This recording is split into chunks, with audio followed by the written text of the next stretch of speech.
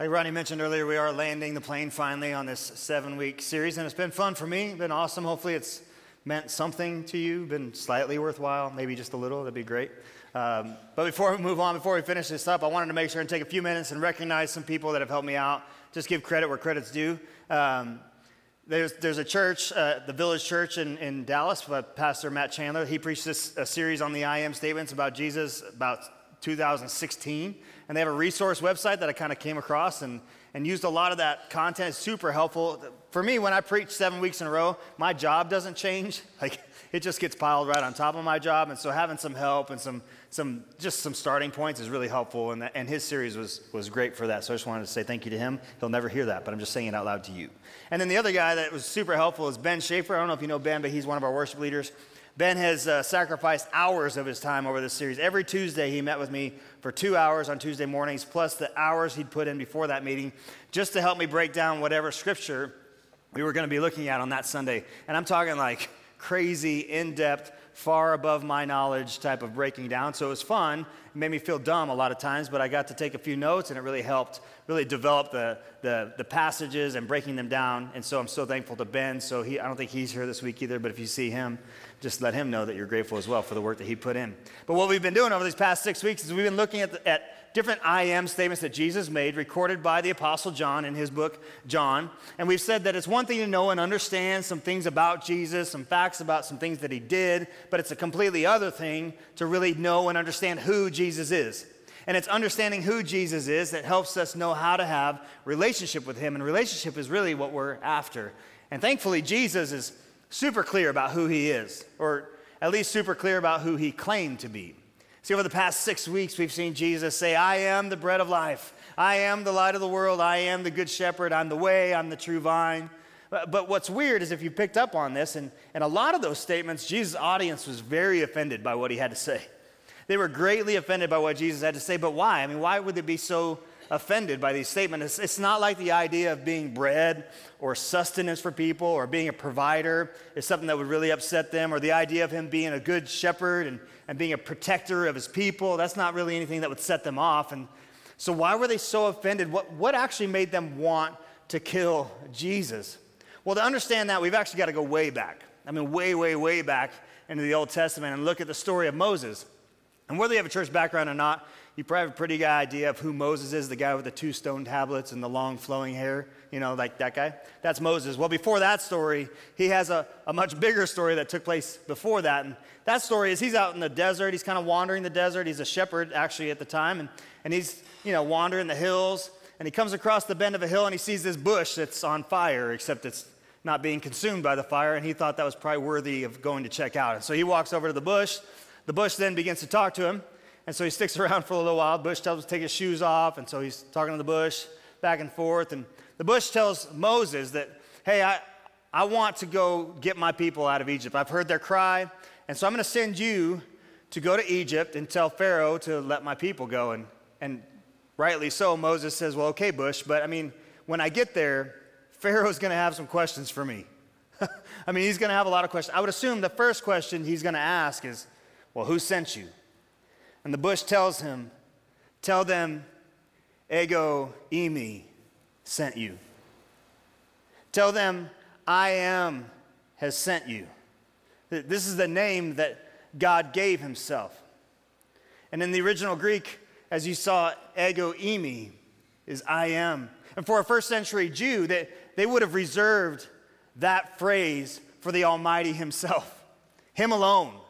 And in these I am statements that Jesus made about himself, he could have used either word. Both meant I am. He could have said egu, or he could have used emi, but he didn't. He used egu emi. You see, in all of his statements, all of his I am statements, Jesus is making a claim to be God, which posed a real issue for them. And it should pose an issue for you as well. I mean, there's plenty of people who are still on the fence, right, in this room and watching online, who are still thinking like maybe Jesus is just a good dude. Maybe I'd go as far as a prophet, whatever that might mean, but I'm a little unsure on this whole Son of God thing. Well, unfortunately for you, I'm sorry to say, like, Jesus didn't really leave us that option. See, it's no longer possible for us to consider Jesus to be a good man, a great historical humanitarian, or a good teacher and communicator. I mean, if you really think about it in today's terms, if you bring it into our lives today, if there was someone out there who, regardless of how much good they have done, regardless how well of a communicator they were, even on the world stage, if they began claiming to be God, we would call them crazy. Thank you. Much better than the first gathering. We'd call them crazy. And if they begin to come after our establishment, if they began to come after everything that we held dear, everything that we knew to be true, we would want to take care of that person. We'd want that person gone.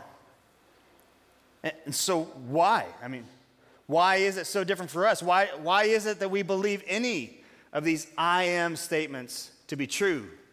How is it that the church, the capital C global church that we're a part of, how is it that it's managed to thwart all attempts over the centuries to wipe it out of existence and yet still thrives today? Because a faith, a church built on the foundation of a crazy person, it just would never last. So what is this foundation? What is this foundation our faith is built on that has allowed us to sustain after all these years? And that foundation is found in the truth of today's I am statement. In fact, we believe all of the other I am statements because of today's I am statement, where Jesus says, I am the resurrection and the life. We're going to be reading in John 11 today. Our story comes from John 11 where he makes that statement. Before we get there, I'll give you a little bit of context, a little background of what's going on in John 11. Well, the story that we're going to read today revolves around a family that happens to be incredibly close friends with Jesus. They're friends with Jesus. Jesus is friends with them. They are close. And you might recognize some of the names, that Mary, her sister Martha, and their brother Lazarus. Very, very close friends with Jesus. Well, Jesus and his disciples had been doing some ministry in and around Jerusalem, but kind of word got out about Jesus. And they began to make plots to kill Jesus. And as you'll read multiple times in the Gospels, Jesus realizes what they're about to do. And he just says, hey, it's not my time. It's not my time to die. And so he leaves Jerusalem. He goes out in the countryside, into the town surrounding, and continues to do ministry, healing, and teaching people out there. And then his buddy, his good friend Lazarus, gets sick. And I'm talking like bad sick. And Mary and Martha, they send a messenger out to Jesus to let Jesus know that Lazarus has gotten sick and to ask him to come back as quickly as possible. And then when this messenger gets to Jesus, Jesus receives the message that Lazarus has been sick, and he responds with this. He says, this is not the sickness that leads to death, but rather this is happening to bring glory to my Father. And he sends him away. And he continues to minister for a couple more days instead of heading to Bethany where Lazarus is dying. And then we read, Lazarus dies. Jesus then tells his disciples, hey, we need to head back to Bethany. And his disciples are like, hey, weren't they just trying to kill us back there? Like, should we really go back there? And Jesus responds with, yes, we need to head back to Bethany because our brother Lazarus has fallen asleep. And his disciples, who didn't have much up there, I don't think sometimes, they're like, oh, good. I mean, he's been sick, so it's good that he gets some sleep. He can recover and get better. And then Jesus, again, imagine, oh, freak. No, he's dead. He's dead, and we must go so that you might see the glory of God. And so the disciples followed Jesus back to Bethany, which they must have been thinking to their impending death. They must have been thinking, as soon as we get back there, the people that were trying to kill us before would continue to try and kill us, and they would probably be successful this time. And so that's where we're actually picking up this story in verse 17, and we start John 11, verse 17. On his arrival, Jesus found that Lazarus had already been in the tomb for 4 days. Now Bethany was less than 2 miles from Jerusalem, and many Jews had come to Martha and Mary to comfort them in the loss of their brother. When Martha heard that Jesus was coming, she went out to meet him, but Mary stayed at home. Lord, Martha said to Jesus, if you had been here, my brother would not have died. But I know that even now God will give you whatever you ask. And Jesus said to her, your brother will rise again. And Martha answered, I know he will rise again in the resurrection at the last day. And Jesus said to her, I am the resurrection and the life. The one who believes in me will live even though they die. and whoever lives by believing in me will never die. Do you believe this?" "Yes, Lord," she replied. "I believe that you are the Messiah, the Son of God, who is to come into the world." And there's three main things that I hope that we see throughout this passage this morning. Number one, Jesus wants to invade your present. And Jesus wants to begin to untangle your past. And Jesus wants to bring future hope to today. And we see that starting right off the bat with Martha. See, Martha does three things as she runs out to Jesus. And every single thing that Martha did is correct and it's good. It's just not complete. See, first, she immediately brings up the past with a very legitimate statement. If you had just been here, he wouldn't have died. Oftentimes it's really difficult for us to put ourselves into the narrative, to allow ourselves into the narrative enough that we can actually begin to feel what it must have been like for them. And you don't have to have been a first century historian to have some idea of what it might have been like for Mary and for Martha. See, Mary and Martha, whose brother that they loved had fallen ill suddenly. And without the help of doctors or hospitals or ICUs or pain medication, they worked and they gave everything they had to nurse their brother to health. There would have been fever and chills and vomiting and anxiety-filled days and sleepless nights, all in the hopes that they could keep him alive just long enough for Jesus to get back, until finally Lazarus, the brother that they loved, breathes his last. And Jesus is nowhere to be found.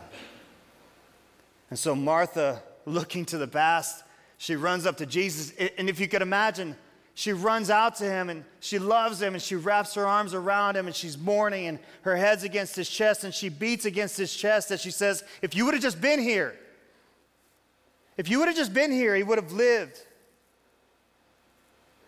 And there's some very real hang-ups in this for a lot of people. Some of you might actually be right here.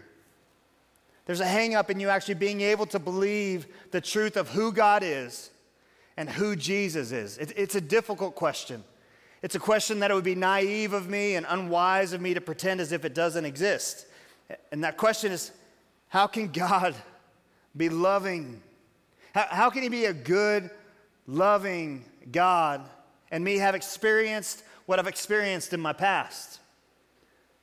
See, for many of us, there's this thing behind us, this thing that happened to us, this thing behind us, something that we did that becomes our identity. It becomes something that defines us, and we can't reconcile a loving, good God with what's behind us. We either can't reconcile the fact that he would love us because of something we did, or we can't reconcile the thought of him being a loving, good God when we consider what has happened to us. So if there's any kind of abuse or neglect or loss or pain or darkness in your background, the question has to be there for you. Where were you? If you're good and if you're kind and if you're loving, where were you? If you're for me and not against me, then where were you? And this is the question that Martha is asking here. If you had been here, my brother would not have died. Where were you? If you're a church person, if you grew up in the church, we have a tendency to miss this gut-wrenching, soul-level question from Martha. We gloss right over it as if it isn't even that big of a deal. We gloss over her agony and her pain because we know how the story ends. But nobody there knows how this story ends. People are still in mourning, and they're crying, and they're in sackcloth and ash. And Mary, who's following the Jewish custom tradition of staying in her house for 30 days and mourning for the loss of a loved one, she's still sitting in the house. She never even came out to see Jesus. It's not as if Jesus crests over the hill and the DJ turns the lights and the music on and the party starts. Nobody knows what's about to happen. And then Mary, she jumps right from that question into what I'm going to call like just a religious cliche.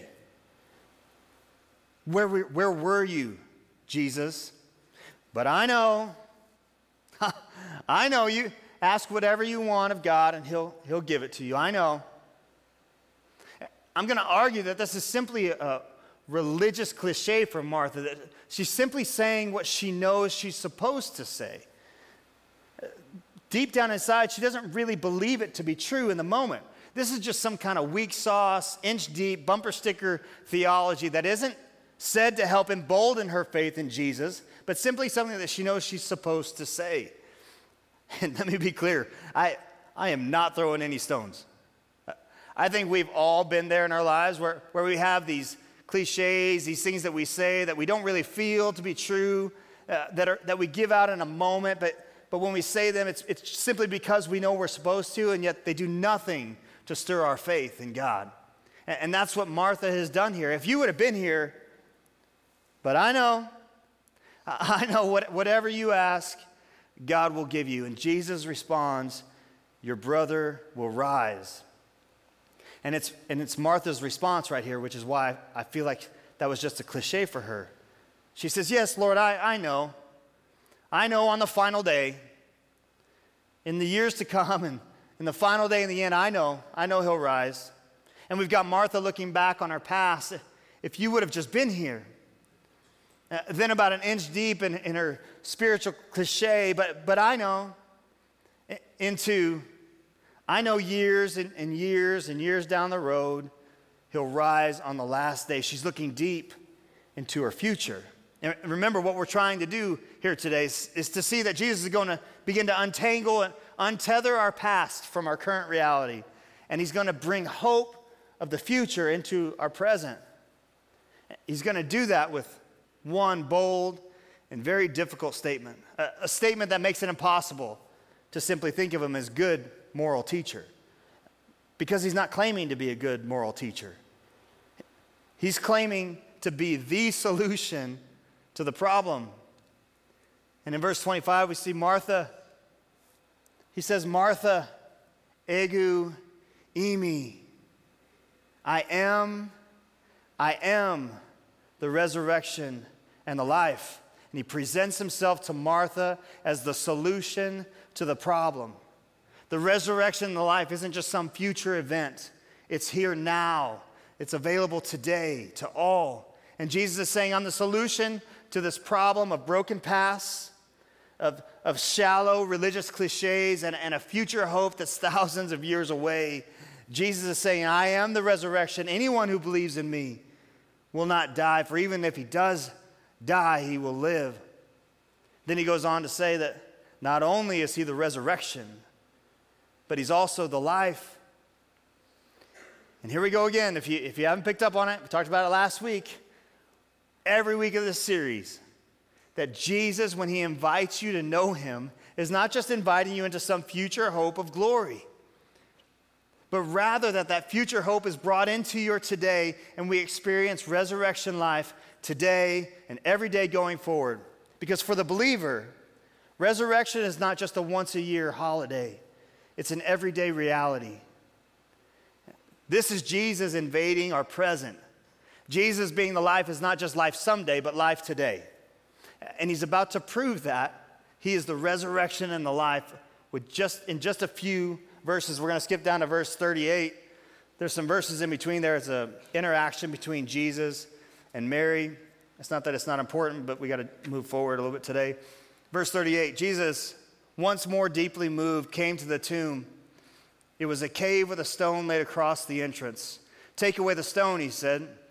But Lord, said Martha, the sister of the dead man, by this time there is a bad odor, for he has been in the grave for 4 days.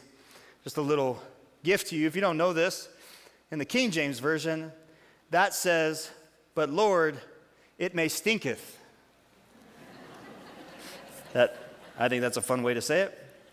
By this time there's a bad odor, for he has been there for 4 days. Then Jesus said, did I not tell you that if you believe, you will see the glory of God? And right there we see just a simple truth. We make it more complicated, but Jesus tells us, what does it take to see the glory of God? What does it take to see the glory of God in your life today?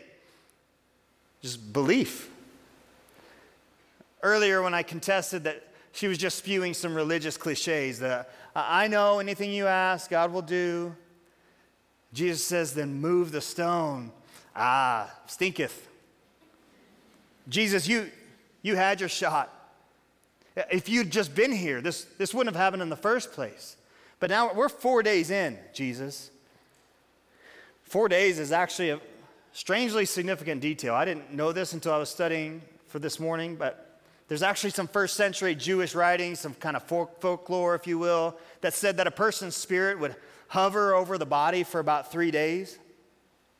And so Jesus waiting until the fourth day meant that no superstition could seep its way into the story. Nobody could come back and say Jesus got there just in time to suck the spirit back down into his body. There was nothing left. He was dead. He was dead. And Martha, who stated earlier, I know God will do whatever you ask. When Jesus said move the stone, she was hesitant. She was doubtful. And I just want to point out, I think it's always worth pointing out that Jesus' tenderness towards doubt is always a beautiful thing. When she shows this doubt, when she's hesitant, what does Jesus do? I mean, does he rebuke her? Like, you just ruined it. I mean, I tried to do something nice for you, and now you go and ruin it. Well, of course not. That's not ever what he does. That's not what he does to you. He's tenderhearted, and he's caring, and he's understanding, and he's willing to listen. Did I not tell you that if you would just believe, you would see the glory of God? So what's actually really amazing, and I hope it's amazing to you, is that we actually see this story continue, even though there's evidence that she didn't believe. It continues on in verse 41. So they took away the stone, and then Jesus looked up and said, Father, I thank you that you have heard me. I knew that you always hear me, but I said this for the benefit of the people standing here, that they may believe that you sent me. And this made me laugh this morning, so I thought I'd share with you. Here's my idea. This is my picture of what just took place. It's Jesus praying at the entrance to the tomb. What does he say? Father, I thank you that you have heard me. I mean, I know you always hear me. I said it for them, but we're good, right? We're good. I don't know. That's how, whatever. It's how it reads. Like if you ever read it and had fun with it, you would see that that's how it's just what it says. When he had said this, Jesus called out in a loud voice, Lazarus, come out. The dead man came out, his hands and his feet wrapped with strips of linen and a cloth around his face. And Jesus said to them, take off the grave clothes and let him go. Now I want to try and complete this picture, this idea of the past being untangled and the future hope being pulled into the present. If we can think not on the backside of the resurrection of Lazarus, but back to the front side. We talked about this earlier, but you got two sisters who watched the brother that they loved dearly wither away and die from illness. A sudden illness that came out of nowhere, an illness that was more than likely pretty violent because it took him quickly. Two sisters who saw all of this up close, all the while watching out the window, believing that Jesus would crest the hill at any moment. And the messenger comes back and tells me, did you tell him? And he's like, yeah, I told him. And, well, what did he say? Well, he said, this isn't the sickness that leads to death. And he went back to teaching. That's what he said. And then Lazarus continues to lie there writhing in pain. He can't keep fluids down anymore. And he struggles to breathe, and the fever grows, and the pain grows. And these are the sights and the sounds and the smells that the sisters would have experienced. And then Jesus walks into town and says, move the stone. And Martha, she doubts. She protests. Then the stone is moved. And here's what I mean by Jesus untangling the past. And for the sisters who saw and experienced and all of their tears, and what do you think happens when Lazarus hops out of the tomb? What happens to all of those memories, all of that sadness, all of that heartbrokenness when Lazarus comes out of the tomb? Don't you think it vanishes in a moment? All that pain and all of that sadness, all the accusations and the anger and the frustration and the doubt vanish in a moment when Lazarus walks out of the tomb resurrected from the dead. I Mary and Martha's hope had been somewhere in the future. They believed in a future resurrection on the last day, but Jesus brought the future hope into their present day. And so now in this moment, Mary and Martha, the past has been untangled for them, and the future hope of glory has been brought into their lives for today. This is only made possible because Jesus is the resurrection and the life. For the believer, resurrection is not just a once-a-year holiday, it's an everyday reality. But here's kind of a big question for us. If we're honest, for some of us, we have our own real, hard doubts to deal with. Some of our doubts are tied to our past. One of two versions, we hit on this a little bit before, but we just can't believe that God would love us. You see, our understanding of what it means to be a Christian is that God's really into loving good people. But that's not our story, right? See, our background is that it's not compatible with what it means to be a follower of Jesus in our minds. And yet we see over and over again in Scripture that God loves to pull people from the fringes of darkness and make them His brightest light. The other version is a past where something happened to us. There's something very real and dark and hurtful happened to us. You have a very similar question to Martha's. Where were you? If you would have just been here, this wouldn't have happened to me. And so you wrestle in that tension. And yet when Jesus says, I am the resurrection and the life, when He dies on that cross and is risen from the dead, what we have is the opportunity for the past to become untangled and untethered from us. And the future hope can begin to seep into our lives today. But for some of us, it's not really our past at all that causes doubt or uncertainty. It's really our present. What I mean by that is just like Martha, we've got these kind of spiritual, religious cliches that we live by that become the foundation of our lives and of our faith. This kind of weak sauce, inch-deep theology that knows nothing about a relationship with Jesus. We simply know the things about Him. We simply know stuff that He did. We know the right answers to give around questions regarding faith, but know nothing about what it means to really be in a relationship and truly follow Jesus. There's no real commitment to Jesus, no real desire to stay connected to Him. And since there's no connection to Him, we don't see any of the fruit in our lives that He says He's going to give us. We don't experience His movement in our lives, and so uncertainty begins to creep its way in. Then there's this glaring question of how do we know this isn't just a one-off? How do we look at the resurrection of Lazarus and think that it has anything at all to do with our lives today? Sure, we might be able to look at Mary and Martha and pull some moral principles to kind of apply to our lives today, but if we're really going to believe that Jesus is the resurrection and the life, and to believe in Him is to not die but live, and that eternal life starts now and not just someday in the future when we die, how can we be confident? How can we be confident that this Lazarus resurrection just wasn't a one-time thing? Well, I'm really grateful that you asked that question this morning. You see, we believe all of that. All of what we've talked about over the past 7 weeks because of one thing. And that one thing is not the resurrection of Lazarus who would die again, but rather the resurrection of Jesus that reveals to us as followers of Jesus that His death is the death of sin, that He defeated it once and for all, and that by believing in Him, our past is being untethered, unraveled behind us. That shame and guilt and hurt and pain is being detached from our identity. It's being detached of who we think that we are. We are no longer attached to that. We are now a child of God, and the hope of the future glory is being pulled into today, into the present, and we can experience resurrection life today. And we are seeing this and experiencing this all the time. And the greatest evidence for us as a church is seeing the Spirit of God working among us. We see it here, thankfully, week after week. People get into this baptism tub and they share their stories of what their lives were like before Jesus. It's one of my favorite things about what we do as a church, that people would be willing to sit in water in front of hundreds of people they don't know and share their story of how before Jesus, their life was filled with brokenness and shameful sin and debauchery and all kinds of depravity and broken marriages. And in a moment, by placing their faith in Jesus, what was meant for shame and guilt becomes a trophy of God's grace in their lives. See, that's the past starting to be untangled. Not that there isn't still things to work through for any of us. Not that all your questions got answered. Not even the where were you when question always gets answered. But in light of the resurrection, those things don't have to hold power over you anymore. That shame and that guilt and that hurt doesn't have to have power over you anymore. That is resurrection power taking place in your life today. See, for the believer, resurrection is not just a once-a-year holiday. It's an everyday reality.